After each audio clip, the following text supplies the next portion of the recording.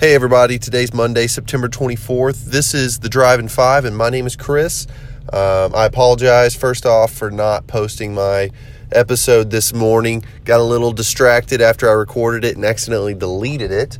So I'm going to try and redo it here, but that's okay. So I'm just going to dive right into our scripture. It's Proverbs 22:6. Train up a child in the way he should go. Even when he is old, he will not depart from it. So a little bit of background about me. If you don't know, my wife and I, we have a little 1-year-old girl. Her name is Clara Faye. And right now I'm really trying to figure out how to be a godly influence to someone who cannot even talk, who doesn't speak in English, who only knows what she wants and what she doesn't want. So it's very difficult to communicate the gospel to somebody who can't communicate at all verbally. And I'm going through this now, and I'm reminded of my relationship with Christ. There was a time in college where I wanted so bad to know every little thing about theology. I wanted to be the guy that would combat you, that could hold an argument well, and I just had the answers. But it took God breaking me down and showing me that I will never know every piece of Him, because my mind is not designed to fathom every little thing that God has created. Okay, you tracking with me there? So, going back to my relationship with my daughter. My daughter right now, she cannot communicate with me. There are things and she doesn't understand everything about me. She doesn't understand when I tell her no, she can't have something. She doesn't understand why she can't have it. She only knows that she wants it. And that's the same as my relationship with God. There are so many things that I just do not know. And rather than question why, we need to get to a point in our spirituality where we obey blindly. So here we are, and let's go back to speak about children. Children, Scripture refers to children as arrows, and we are commanded to keep our quiver full. So you may ask yourself, what does that mean? What is a quiver? Let's start out with that. A quiver is something that holds arrows, for a bow and arrow. So if we can take that apart a little bit, we'll unpack that and we'll see that Scripture is referring to children as weaponry. They are ammunition against the enemy. So we need to instill in children of the world that they are able.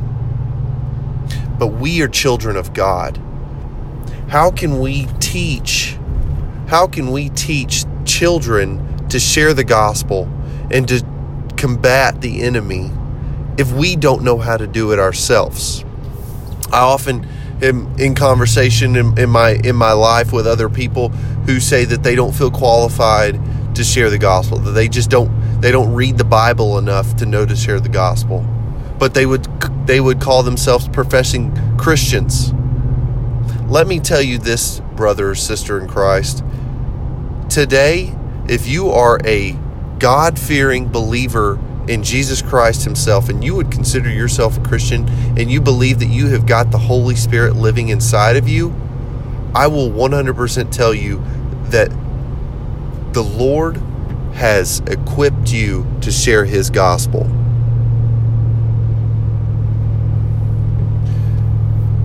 There is if you know a couple magicians, Penn and Teller.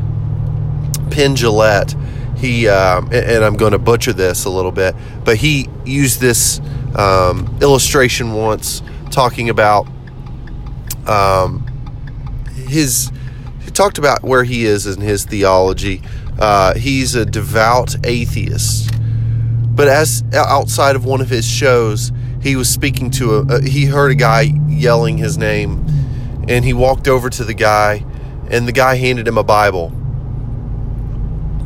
And he said that he took the Bible home and he thought about it, and he thought about what a Christian believes. A Christian believes that if you do not believe in God, you go to hell.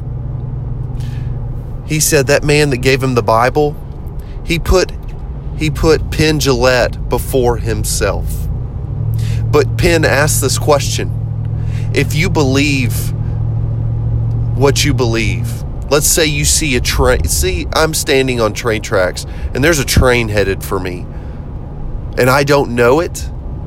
How can you not warn me and not push me out of the way for fear of what I am going to say or for what I am going to think of you?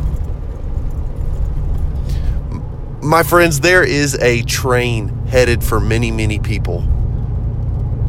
And there is an answer to pushing them out of the way of that train. Let us be bold about the gospel. Let us be bold about our God. Not so that we can avoid hell, but let us make our desire to spend eternity with the one who created us and the one that saved us. Let us sharpen one another. Let us teach our children to do the same. God, thank you for today. Thank you for this life that you have given us. Lord, thank you for your love. God, there are so many things that I want to ask you, but there are so many answers that I may never receive. But Lord, please give me faith like a child.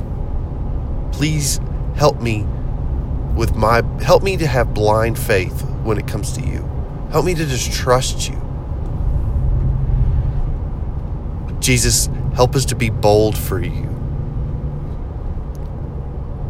We love you. It's in your precious and holy name that we pray. Amen.